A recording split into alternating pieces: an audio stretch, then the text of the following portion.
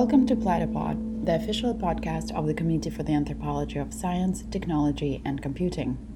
Here we host dialogues and conversations about the theories, tools, and social interactions that explore questions at the intersection of anthropology and science and technology studies. This bonus content is a reading from Platypus, the Castac blog. Enjoy! From Amusement to Conscientization. The Purpose of Media Literacy in the Age of Misinformation.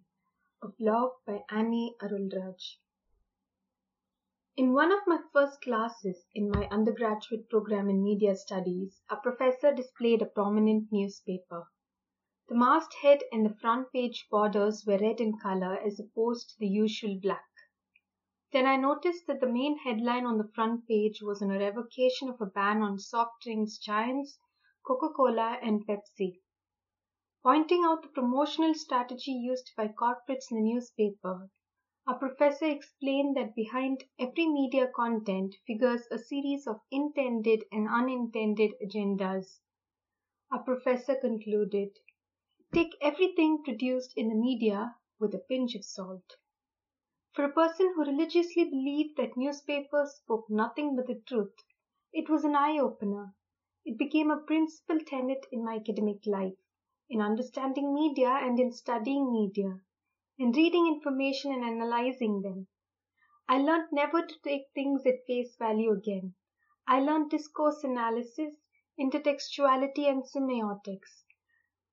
Any media content was never the same again. I started dissecting source, background, context, ideology, style, environment, time, space, duration, type of medium, and production process. Now, it is no longer the prerogative of media professionals to scrutinize media content. Critically analyzing media has become essential in the 21st century, where communication technology merges with everyday life. The advent of computers and the internet expounded the meaning of McLuhan's global village to a whole new level. Communities surpass spatial and temporal dimensions. Communication is no longer linear. Vocal traditional communication takes on the power of mass media through social networking website.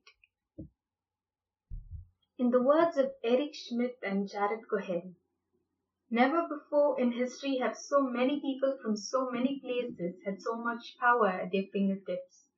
Although the power to create messages broke away from corporates and figures in authorities, of this grew the amplification of misinformation. The anonymity of the sender, editing tools at the click of one's hands, and the ability to send content to many people together increased the prevalence of misinformation. Superficial reading and thoughtless forwarding further sustained it. As Neil Postman predicted more than 30 years ago, the quicker the information, the shallower the thoughts. Our lives are governed by a mosaic of images, thumbnails, and captions. Nothing definite and nothing profound. Misinformation thrives in this environment. Misinformation can take on the function of a gossip, typo, or a misunderstood perspective, but most dangerously it can be a deliberate tool of propaganda. Unchecked information also misleads and functions as clickbait. The number of views, popularity, and revenue supersede authenticity. Diffusion of information through technological advancements, as in the case of bots and algorithms, dictate message consumption. Even as the effects of misinformation began slowly percolating in the political and societal arena, the COVID-19 pandemic and resulting lockdown furthered the costs and effects of misinformation in everyday life. As an unknown virus hit normal life, the click of a button spread misinformation surrounding the uncertainties around the pandemic. The pandemic of information created fear, dread, and anxiety, apart from giving wrong information on essential services. Uncertain events pose a puzzle. People search for information during ambiguous situations. The general public is eager to make sense of what is happening and venture to explain the unknown. These vague and personal interpretations of the COVID-19 crisis resulted in an infodemic. The tools of information and engagement are turning out to be tools of polarization and fake news. Algorithms used by different social media platforms in order to increase user engagement have turned into enablers of misinformation. Lack of proper information fed this misrepresentation cycle, turning it into a vicious one, creating an atmosphere of fear and chaos. Scholars suggest that news on disaster and destruction garners more attention, while the human mind has a tendency to remember negative experiences vividly. The omnipotence of distressing images, ambiguous information fill the media during lockdown. With socio-cognitive polarization in play, many people tended to believe in false social media messages pertaining to the pandemic.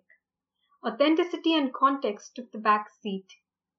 Had it become a situation reminiscent of Postman's reading of Huxley, the truth will be drowned in a sea of irrelevance.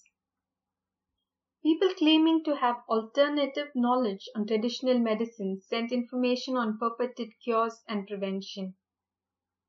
During the outbreak of the pandemic, a social media message claiming that tea could effectively prevent COVID-19 infection did the rounds.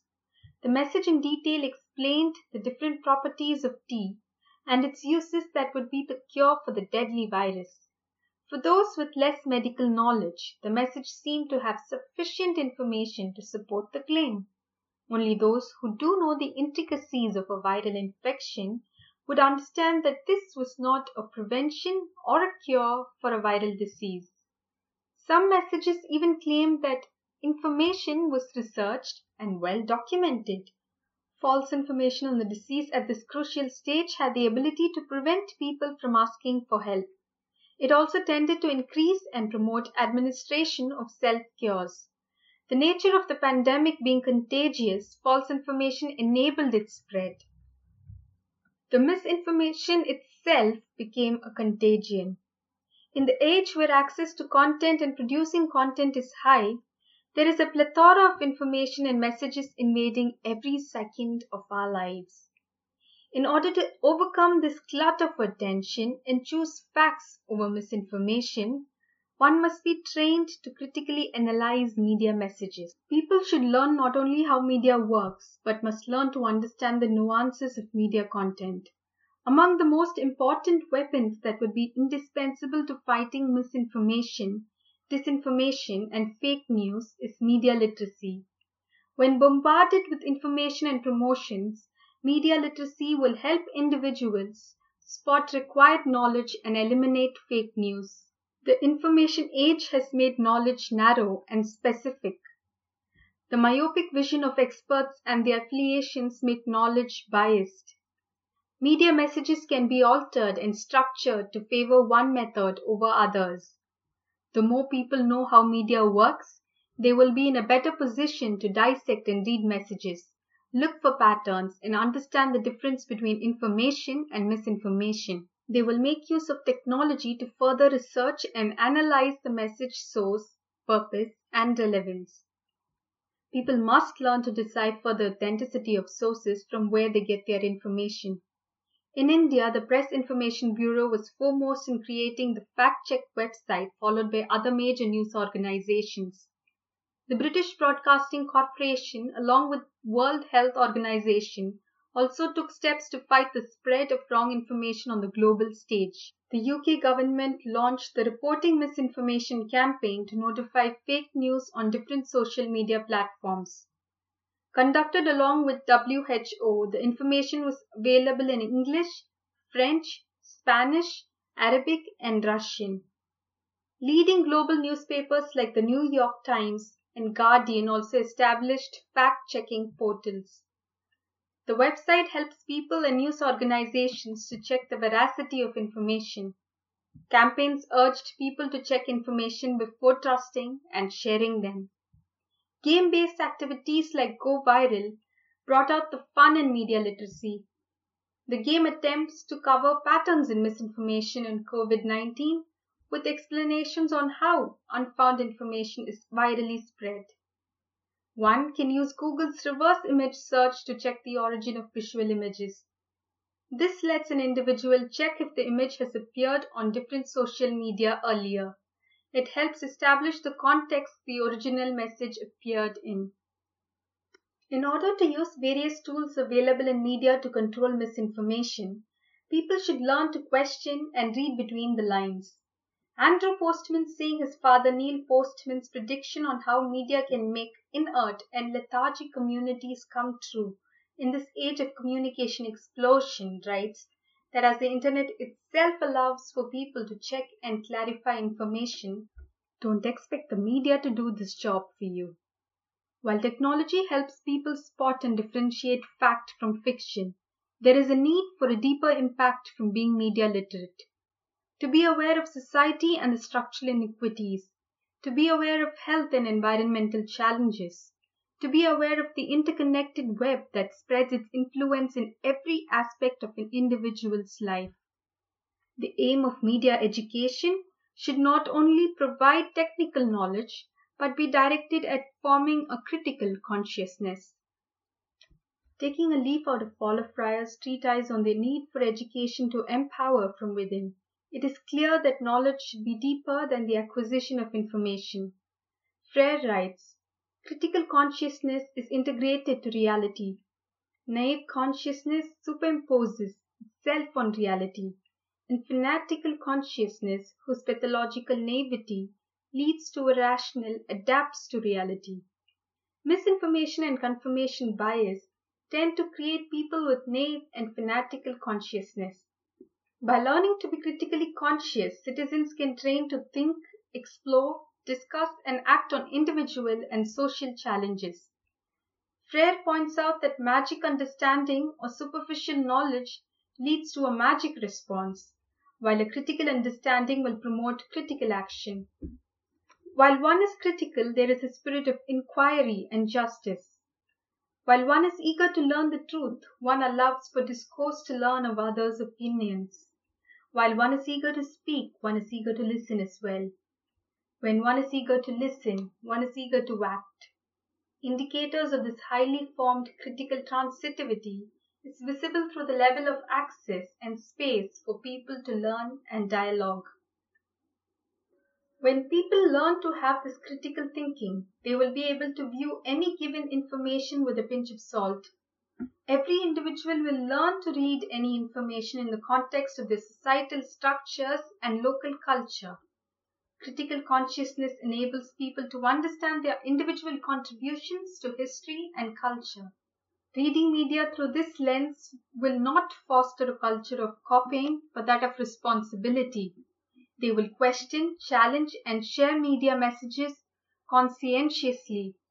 Media plays a fine line here between being a tool to promote critical action and being a tool for magical responses. Communication technology can offer or hinder discourse spaces.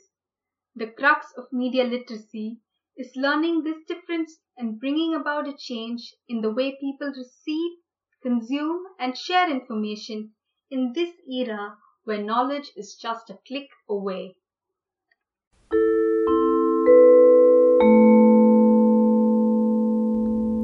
Thanks for tuning in. If you have any comments and feedback, feel free to share them with us on the blog. You can find the link to the post in the description of the episode.